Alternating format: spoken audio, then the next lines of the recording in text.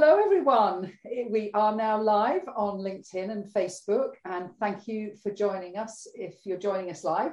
And also, thank you so much to anybody that's watching us back on our playlist or maybe on LinkedIn or Facebook, and also across the 12 different podcast channels that we share this. Today, Thomas and I are here. Obviously, that's what we do on a Wednesday with our expert clients. And we're going to be talking to Nick Marangos and his guest, Rachel Davis. And I'm going to introduce them in a minute. So today we're going to be talking about recruitment. And we're going to be really open about this sector because we've got Nick Marangos, who is incredibly passionate about it and has been doing it for quite a long time. And even by his own admission, is constantly learning and adapting and listening to the market and seeing what's needed. And whether you are a candidate or whether you're a company looking for great talent, or maybe you're another recruitment agency, you never know. I hope you tune in for the next 45 minutes and enjoy just hearing us talk about the sector. So before I really pull my sleeves up and get into this subject, let me just bring a little bit of context to this. So this is called BIP Chat, and BIP stands for Business is Personal. And it is a belief that Thomas and I have had for, well, all our careers. But in 1998, we really cemented that by creating the world's first social network for business. It's called Academy. And we are very devoted to building communities. And the community that we have is called BIP 100, which means that we will never have more than 100 experts in our community. And Thomas, my hero, spends his whole time searching for great experts in diverse fields, that his enormous network and my enormous network, that we can bring those experts to you and hopefully help you to find the most important suppliers that are going to help your business grow and thrive. A lot of us spend our time finding clients, but actually I think we all know how critical it is to find great suppliers to our business. So this is why we bring BIP Chat to you. And so please look back at previous podcasts or previous videos on YouTube to see all the amazing experts that we've brought to you, and please contact them. At the end, I'm going to make sure that you've got Nick's full name, and you can look him up on LinkedIn, and also Rachel. But anybody that's watching this now and wanting to do that, Nick Marangos is spelled M-A-R-A-N-G-O-S. Well done. It could be Smith. Nick Marangos, M-A-R-A-N-G-O-S. Not easy to spell that. And Rachel is Rachel, R-A-C-H-E-L, Davis, I-S at the end. So please look them up and connect with them. And if you've enjoyed this, tell them, and also, spread the word about them, because we've searched far and wide for interesting people that have got strong values. So let's really get into this today. And the subject, as I said, is going to be about recruitment. We're going to look at this from sort of high-level strategy aspect of recruitment, the fact that we're in a candidate-driven market, and what does that mean? Maybe you are a candidate and want to understand how to really represent yourself well, and maybe understand why it is good to either go the contingent route, which we're going to explain what that means for recruitment, or into having a retained relationship with a recruitment agency. And I think let's start off just, Nick, I would love you to introduce Rachel in a minute, but to start with, you're the managing director of Mason & Wake. Correct. Yeah. And you've been doing recruitment for 20 years. Yeah. So just tell us a little bit about your journey, and then I would love you to introduce Rachel to us all. Yeah, perfect. Firstly, thank you very much for both of you having me on, and Rachel for joining. I mean, basically, I started back in 99 in Australia. Sales recruitment is what we do. We're a global sales search firm. So we basically cover, sort of mid to senior sales vacancies, and started in Australia and then came over to the UK. Started Mason & Wake about 10 years ago. And the main focus, was, I guess, to cover the salespeople. And yeah, it's been, up and down for the last couple of years. And basically about 12 months ago, decided to focus on retained as opposed to contingent, which we'll talk about. And this is where Rachel came in. I met Rachel 6 years ago at another business. We shared the same office and we kept in touch. And she's my coach mentor on Retain. She's got, I'll let her tell you because I into detail, but like me, 20 years of recruitment. So we both enjoy the crazy world of recruitment. And I'll let Rachel kind of sum up what she's done. Thank you. So Rachel, that's brilliant, Nick. And I'm really desperate to get into talking about some of the stuff that I know is really important to you. So Rachel, lovely to meet you as Nick's coach. Lovely to talk really highly of you to us. Really, really nice to meet you at last. And you do career coaching, talent management, headhunting, and you have a particular niche that you support as well. So just tell us a little bit more about that. Yeah. So like Nick said, hello everyone. Sort of over 20 years in search, started in search in a pre-LinkedIn, very traditional search agency down in Bristol, Edward Drummond. And from there, my talent business just grew. And I worked for VCs and PEs and their businesses that they were investing in and their growth teams. And out of all of that, my real passion is about giving people a choice in their career. And so going back to my roots in terms of career transition coaching, I set up Atomic Tangerine, which really is about working with early stage seed businesses and talent that's either transferring or growing within those businesses, but looking for where they naturally excel and making sure that they're actually engaging in the businesses where they're going to add the most value. And I also coach most of the executives that are in those businesses as well. So I wear two hats. Still a headhunter, can't give it up. You're either a people person or not.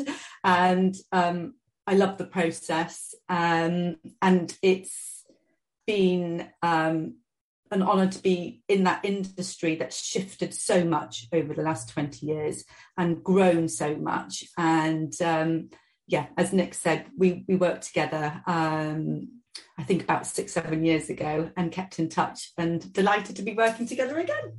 Yeah, that is wonderful, wonderful. So now you will realise, anybody here, that I tend to be very dominant on these shows. Poor Thomas, or you see him open and close his mouth waiting to say something. And I have to be very aware of that. So Thomas, I've got an idea of sort of some of the questions, but you want to say anything at this point?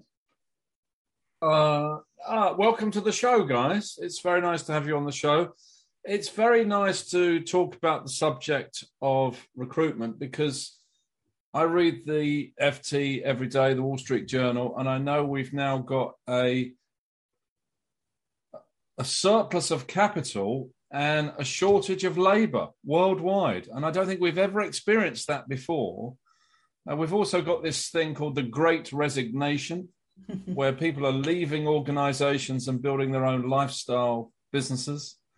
And I'm wondering how that's going to affect the labour and recruitment and headhunting market. So I'd love you to cover that. If you could snip that in as you're going through your penny power questions. I think that's a great place to start, actually, guys, because this concept of a candidate-driven market and people making some really big life choices, I assume, is creating a little bit of a dearth of talent. And so I'd love us, Nick, what are your thoughts on that when you're working with companies?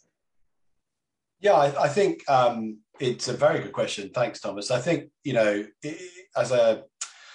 since the pandemic, I think things have changed massively, where people have moved out and they're being more flexible. So the ability to use Zoom as a business tool, for many years, we tried to get people to do interviews on Zoom, and our clients were very reluctant to use it. No, we want to meet them face to face.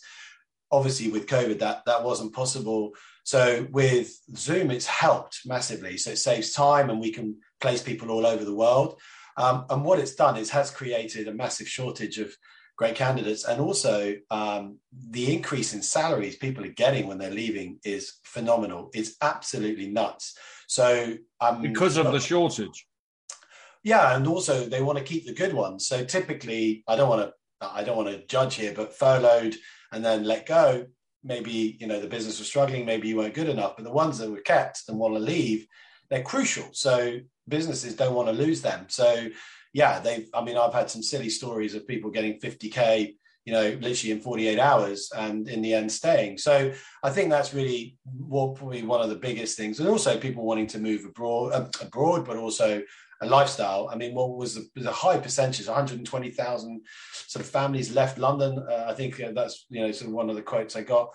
So people have made that decision. 3 days a week, in the office seems to be the norm today, and 2 days working from home. So yeah, I think there's a lot to adapt, and it's not easy. Well, and Rachel, this phrase, the Great Resignation, that we hear, it's now become a phrase. I hear it New Zealand, Australia. I hear it in Europe. I see it in the newspaper. What is it? Purely pandemic, or something else happened? So it's a really valid question, and I think that there's the straight answer about the pandemic, and then there's this undercurrent answer. So I'll deal with the pandemic first. The Great Resignation, it's a buzzword, the reshuffle. I think last year we've had 3 years of quite sharp uncertainty as businesses and as employees. And I think in 2020 to 21, there was a slight pause where people were worried about their jobs. They were feeling quite protective. And then there was a shift where people had been in this unusual situation where their work-life balance, their engagement, if they'd been furloughed and let go of, all of these different things happening, there was a massive shift. And I think people have decided, actually, this is the time. We used to see it in recruitment trends. We used to call it the desert and the peak, where actually end of January, February was where people used to change jobs quite regularly, because, I've been in this job for 10 years. I said I'd leave it, and off they go. But this resignation or reshuffle is more about people really digging into their alignment at work and what suits them and where they want to be working. And I think the challenge there for businesses is they're a little bit behind the curve and having to adjust to that very quickly. So financially, the retention reward there is that's a sort of knee jerk. But the underlying answer to that is, I think this was always going to happen. We were on this path anyway, and the pandemic has accelerated it. People, more and more of my coaches at exec level or returners to work have come and said, I've looked at how I want to live, where my values are, how I want to work. And it doesn't want to be just that 9 to 5 with a basic salary. It's bigger than that. We want to belong to something bigger than that. And I think that's actually just been accelerated. Well, that's good. And the hybrid working, Nick mentioned 2 days a week at home, 3 days a week in the office. I assume that's Monday and Friday at home and Tuesday, Wednesday, Thursday in the office, but I guess that's flexible. Has the hybrid working thing, is hybrid working a success? Is it a winner, or is it another one of those buzzwords that's a failure? No. I mean, we'll see. Businesses want to create a culture. So it's practically impossible just Zooming all day long. It's weird, like when you're looking to speak to more junior salespeople, which we don't do that often, but what we do, the first question you have to ask is, do you want to be in the office or do you want to work from home? And, anybody under 30 is like, didn't move to London to work in my living room, so that's changed massively.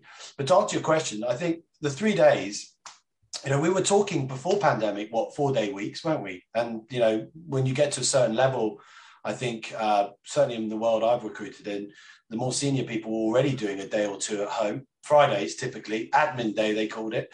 And if the weather was good, they may sneak another day in the for a game of golf or whatever. But I think it's the best way. It's a good balance. It means you're not looking Monday to Friday going, here we go again.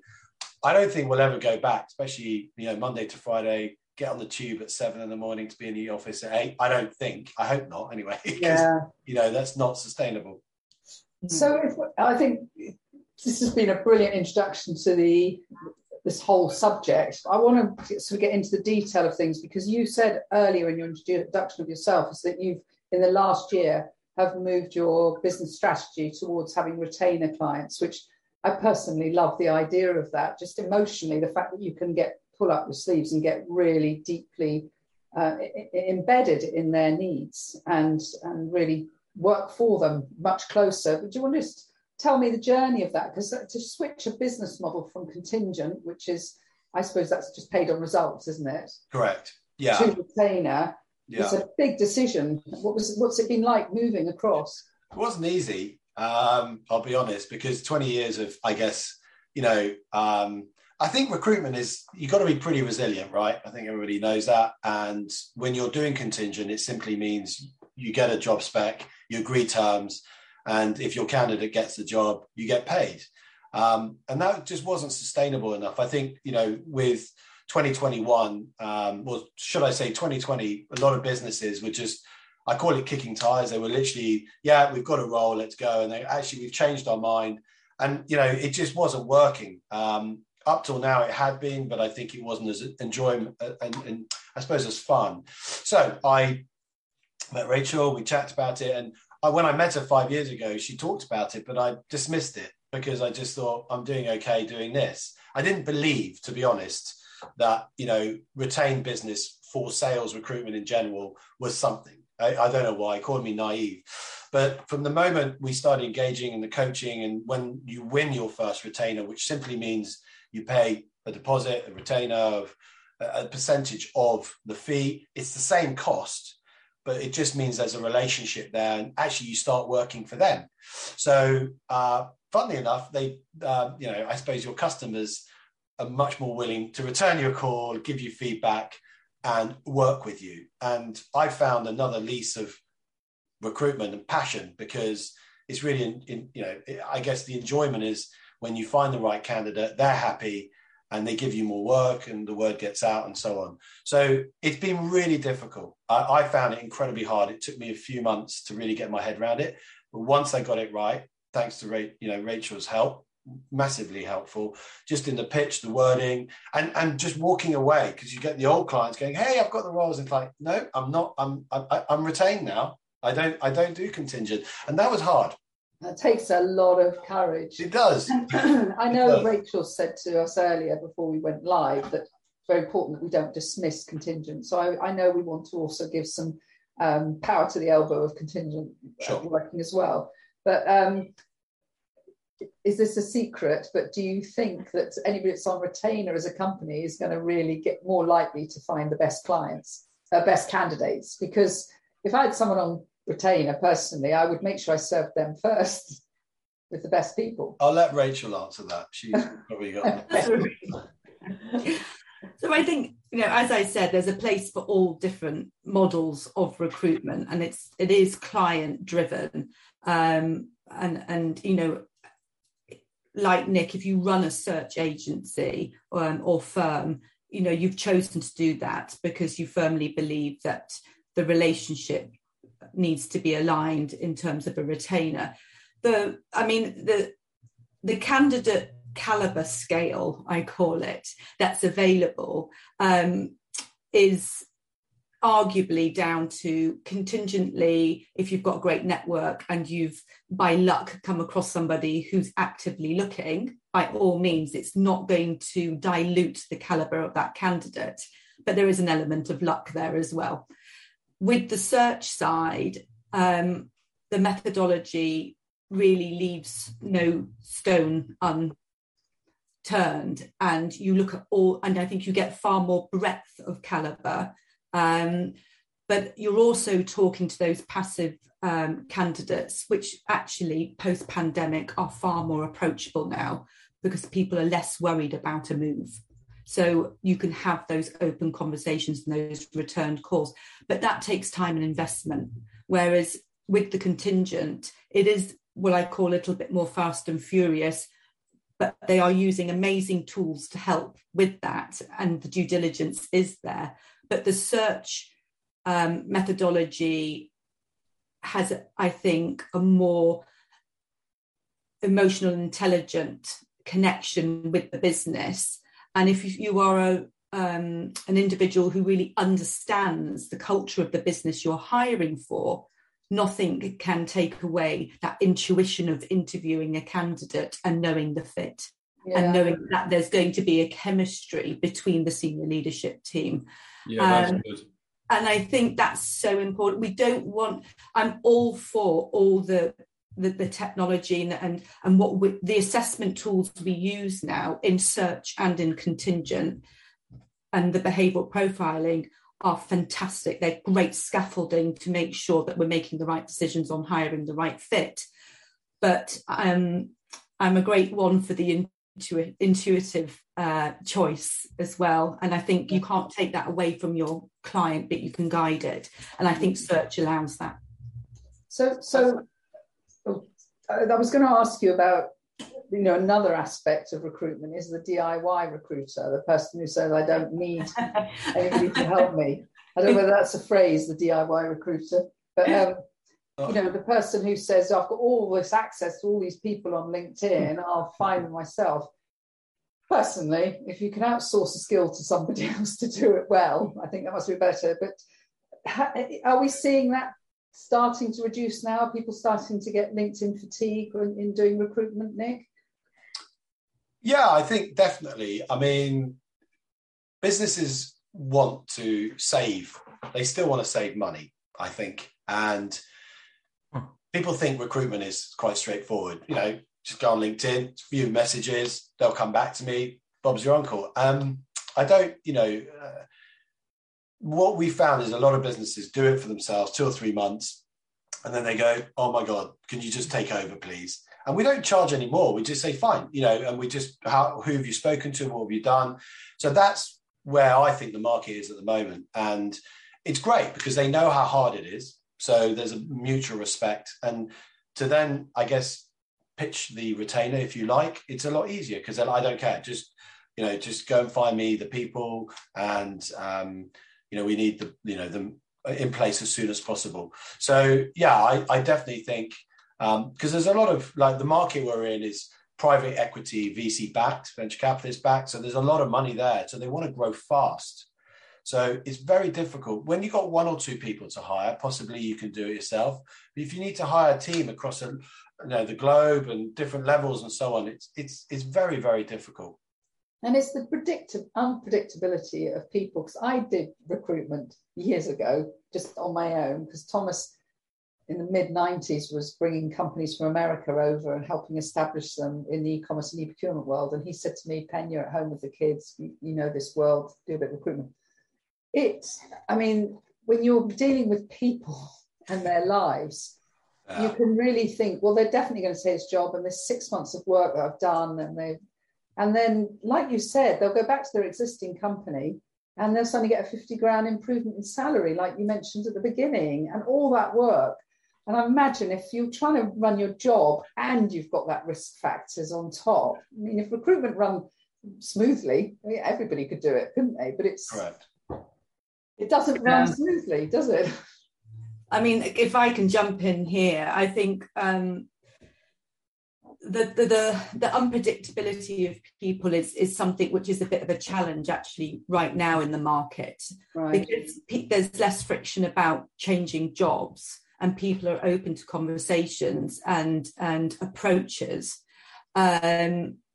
We've moved away from like I said earlier, recruitment being a sort of necessary evil for businesses to have to do. It's always sort of been like, oh gosh, we've got to pay recruitment fees, even though they love to have the best talent. I think we're moving away from that because more and more people are going out and happy to, they understand the importance of it because of the lack of jobs and the competitiveness and the retention. But one of the main things that differentiates, I think, Nick's search model is that looks at the onboarding of a candidate, and that is where the due diligence needs to be to ensure that you've got a managed expectation of that candidate actually joining that business. And at the moment, many candidates across the board could be running in 3 or 4 final stages. And if you don't have that due diligence and share the risk with your client in terms of that search process and the investment in it, and it's just a transactional piece of work, then there's a lack of a relationship and loyalty there from the candidate. And from the business, it's about ensuring the first point of contact with that candidate is about the candidate experience, right the way through to, their years in the business. And it's been a neglected major part of recruitment and businesses, and it's just coming to the forefront now. And I'm a real advocate for that onboarding, and search has always done it. So I think this is the search time for onboarding, bringing it into the market. And Rachel, when you talk about the candidate doing different streams at the same time, are you saying that the candidates might be going through the onboarding process with more than one company at once, deciding which one they finally choose? So that I mean, most companies don't have formulated onboarding processes. It's ad hoc. It's either a senior exec or a manager going, yes, I'll onboard. And the talent acquisition teams now are really coming into their own about being needed, because businesses are recognizing that first conversation is the start of onboarding. But quite often, candidates are exploring not just the salary and the location, they're exploring the wider considerations and alignment of that role. And that's what's exposed on the onboarding. It's a bit like when you meet somebody for the third time, you really get to know them, because the first time it's always lovely, the second time it's slightly more comfortable, and the third time the guard is down a little bit more. And that's the same with the candidate experience. But I definitely think that candidates are quite open to looking at their options. So if you've got sorry, Thomas, you want to carry that? I was going to say, Nick, when you talk about companies want to build a culture, and Rachel talked about the chemistry and the intuition that you still want to have that final matching process outside of all these psychometric testing systems. Are you, because you've been doing it for 20 years, 30 years, do you kind of know who fits where? I mean, there's a pattern, I think. People come from certain companies that sell in a certain way. I think also I have my 3 or 4 questions I ask as soon as I meet somebody via LinkedIn or whether they've been referred. And those answers very quickly can determine whether they're the right type of person for that company, the motivation for looking for a new job, the salary expectation, how have they performed. There is a pattern, definitely. And they'll fit in certain businesses, better than others, just because the way the line managers would manage them, but also how the business is structured and, what they're looking for. Absolutely. So if you were placing Rachel, Thomas and Penny, these 3 new candidates you've got on this show today, right, would they all be going to the same company, or would they be going to 3 different companies? I think all different. You're all very different people. I want to, obviously place all 3. No, I think it depends what you're looking for, but no, I think you'd all be very different. And I think that's why I love I love recruitment, because every conversation is different. People are looking to move for different reasons and their success and so on, but also what they're selling. The technology today, there's so much out there and it's fascinating. I mean, we do a lot in financial crime, anti-money laundering, and know your customer, KYC, and there's an abundance of companies out there doing that, but they all have their own little, I guess, sort of product specialization. I think it's down to those kind of first 5 minutes with the candidate will really give you an idea. And then typically the second call, I would do the same. I would double check that the motivations, the salary, everything that they're looking for hasn't changed, because you'd be amazed how much people do change their view once they've started looking and speak to other agencies, or they speak to their other halves. And that's a massive factor, obviously being personal. Look, I've changed my mind. I've spoken to my partner, wife, whatever, or husband, and, I'm not looking for that. I'm looking for this. So there's a lot of cross-checking you need to do to make sure. And I think the 20 odd years of doing this has given me a fairly good idea, if it's feasible or not. And I will tell the candidates, not the right time to move, in my opinion. You haven't been there long enough, or it doesn't add up for me. I can't help you. And I think that's part of probably why I've been able to do this job for so long, is there is a lot of honesty, even though I think they're a great person and I could get them into, it's not thinking just about the fee. It's about the long-term relationship with the candidate and the client, and I think that's, that comes with So with the candidates, Nick, because I'm hoping we've got a lot of candidates listening here, and they're in sales, senior sales, that's the industry they want to be in. They would contact you, and say, I'm wanting to make a move. And then would you go and look for a company that they could go to? So, there's two ways. So if they see an advert, because we do advertise on LinkedIn and a couple of the job boards, Read and Total Jobs, because people do still apply. We would, if they're not suitable for any of the open vacancies, the retainers we're working on at the moment, there is that flip side where I'm quite old school. I don't know if Rachel still does it as well.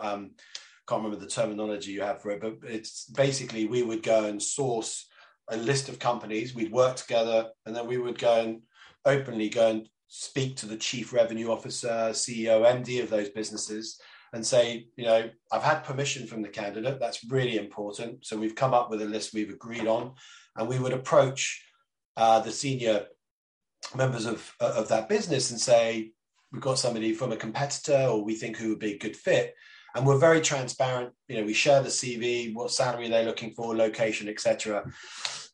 In the old days, that was quite successful. It does happen. You do get it. It's about timing. But if you look at what's going on LinkedIn and you are very apparent and people know who you are in the industry, they normally will reply going, look, not right now. However, we might be looking for so-and-so. So it's a twofold thing, because it's a business development sort of approach, but also it does help that candidate.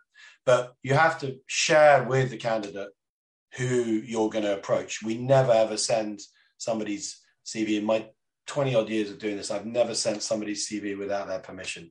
Yeah, that's good. That's good. And then, Rachel, you mentioned talent gaps, and you said how it's a very competitive market, and we've called it a candidate-driven market. Yeah. Are companies starting to realise that they've got to be a little bit less arrogant about the fact, I've got a job for you, you lucky thing? Yeah. Yeah, and this is taking, going back to saying that there's the shift in businesses through the pandemic having to orbit around their HR and talent acquisition departments and people.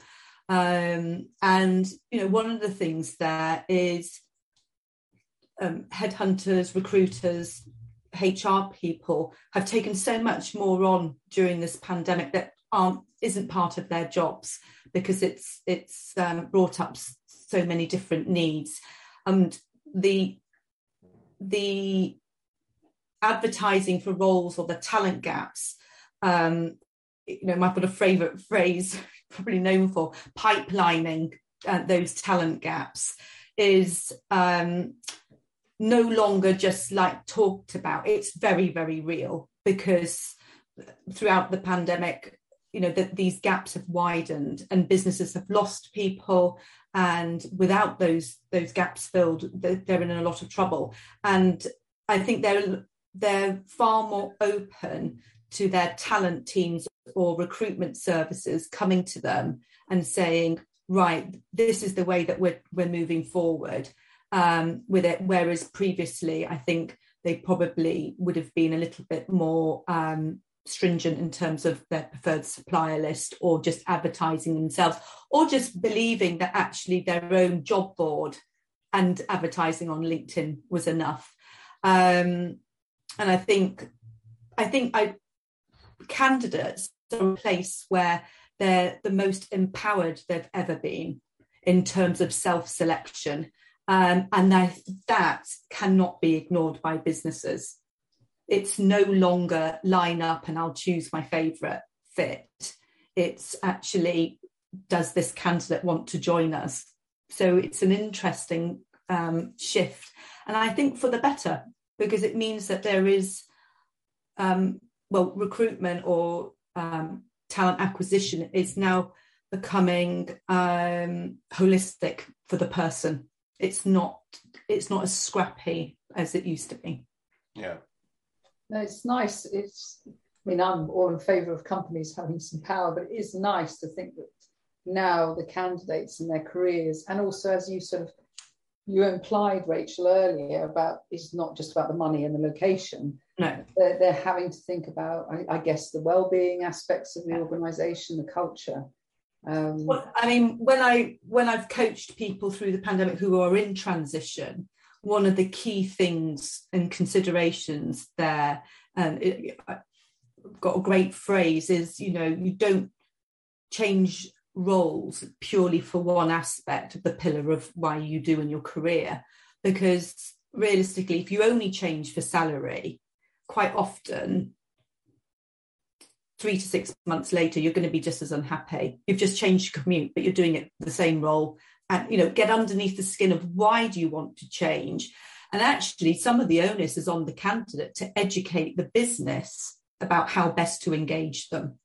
And candidates and as employees and people within our career, we can be quite lazy about expecting people to understand how to get the best out of us.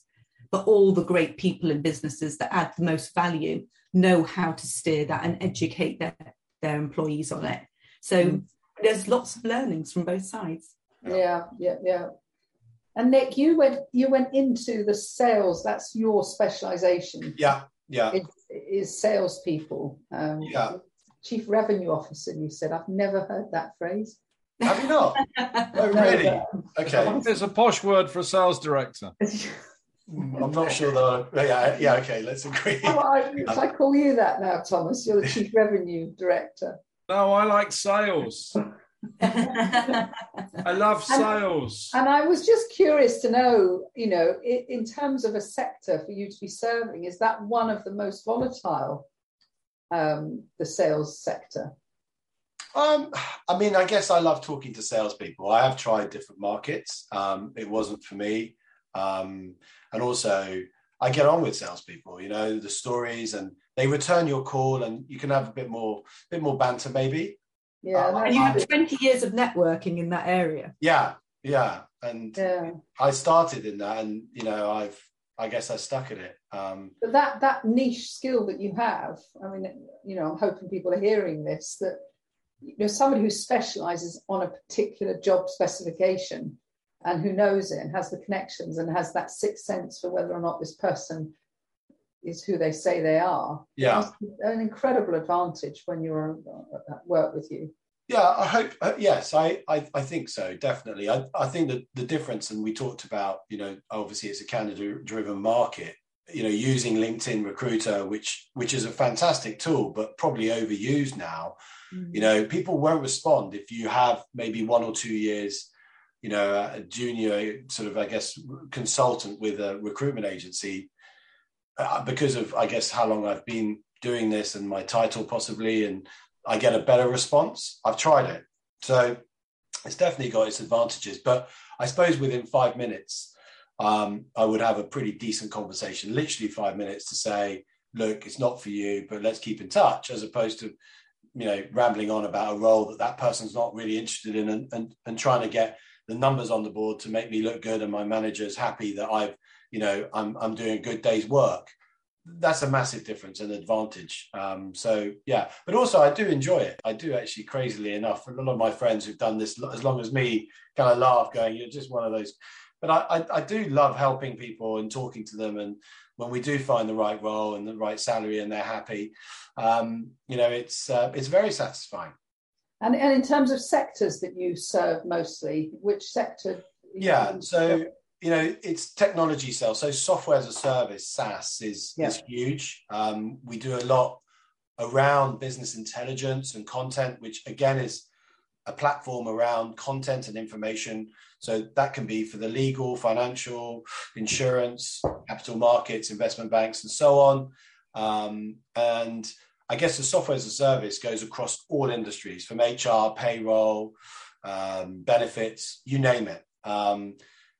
Because that's a booming industry where businesses have really had a lot of investment. I mean, if you look at, I don't know if you've heard of something called PitchBook, that basically gives you a detailed summary of who's investing in who, what private equity or venture capitalist is investing, how much, when, what industry, when it came out, all that kind of stuff. That's really, really interesting to get that information, because then typically if they've had sort of 50, 100 million invested, they're going to need to start hiring in the next 6 to 18 months, typically, because they want to see a return on their investment. So there's a need there. And if you can, you can get through to those guys and they really understand, your weight in gold and how you can help and reach the people they really need for their business, it's very satisfying. Very satisfying. Very good, very good. Well, we're nearly at the end of the show. I suppose that, I just want to ask this last question. So if you're a candidate, so if you're somebody sitting in a job and you're not really enjoying it, is now a good time to be moving around, do you think? I think we might have said yes to that through this whole show. Yeah. Definitely. I think the market's so fluid at the minute. It's about making sure you know what you're looking for in that next move, because the choice is there. But also perhaps educating the people who you work with as to why you want to move first. Yeah, no, absolutely. But in my experience of nearly 40 years in tech businesses, all those people, and I was sales marketing director of a company for 8 years, all those people that came and then we tried to retain them by giving them another salary, they still left in 3 or 4 months for whatever reason. I mean, we know that if you mentally think you're going to leave. Absolutely. It's the hygiene factors. The seed is there. Yeah, absolutely. So if you are a candidate, if you are someone who's feeling that way, I imagine it's much better to go to a search agency. It's going to look after your career than to try and find a job on your own. Yeah, I mean, I would say do both, just so that you get the experience. I can't help every single person that gets in touch, let's be honest. But I think, as Rachel said, I'd love to, but that's impossible. Yeah. I think it's, as Rachel said, why are you looking? Be clear about what you want. It's fine to have an exploratory chat. I'm more than happy to do that. But I will say, as I said before, if it's not right or I can't help you, I'll be honest. But I think for you, the motivation's got to be the right reasons. If it's just purely money, that's not a good reason. If you're not happy, the product doesn't work, the market's tough to sell in, they changed your commission 15 times, you've had 3 different bosses in 12 months, the list goes on. Those are valid reasons to just go, hang on a minute. Or they're running out of money, you're going through a Series C and it's not looking like it's going to happen. Why don't you go before you're pushed and your salary hasn't been paid for a couple of months, whatever it might be. But I would say if you see an advert and you like the look of it, get in touch. It's not always about making the placement there and there. It's a future thing. And we're here for a long time. We're not going anywhere. So if we can't help you now, we can definitely try and help you in the future. Yeah, that's fantastic. Well, we're just about at the end of the show now. Did you want to say something, Thomas, before we... No, I just thought that was a very informative show. Yes. I've got the transcript. You're both superb communicators and operators. Fantastic. Oh, thank you. You're great interviewers, both of you. Yeah. I really genuinely say this for anybody listening. We've known Nick a very long time now as a client, but really closely, and we know his values and we know his purpose and passion and commitment to this. So I would say, if you are a company who is looking for people, try and get in touch and consider the fact that a retainer is going to save you so much time and pain and frustration and stress.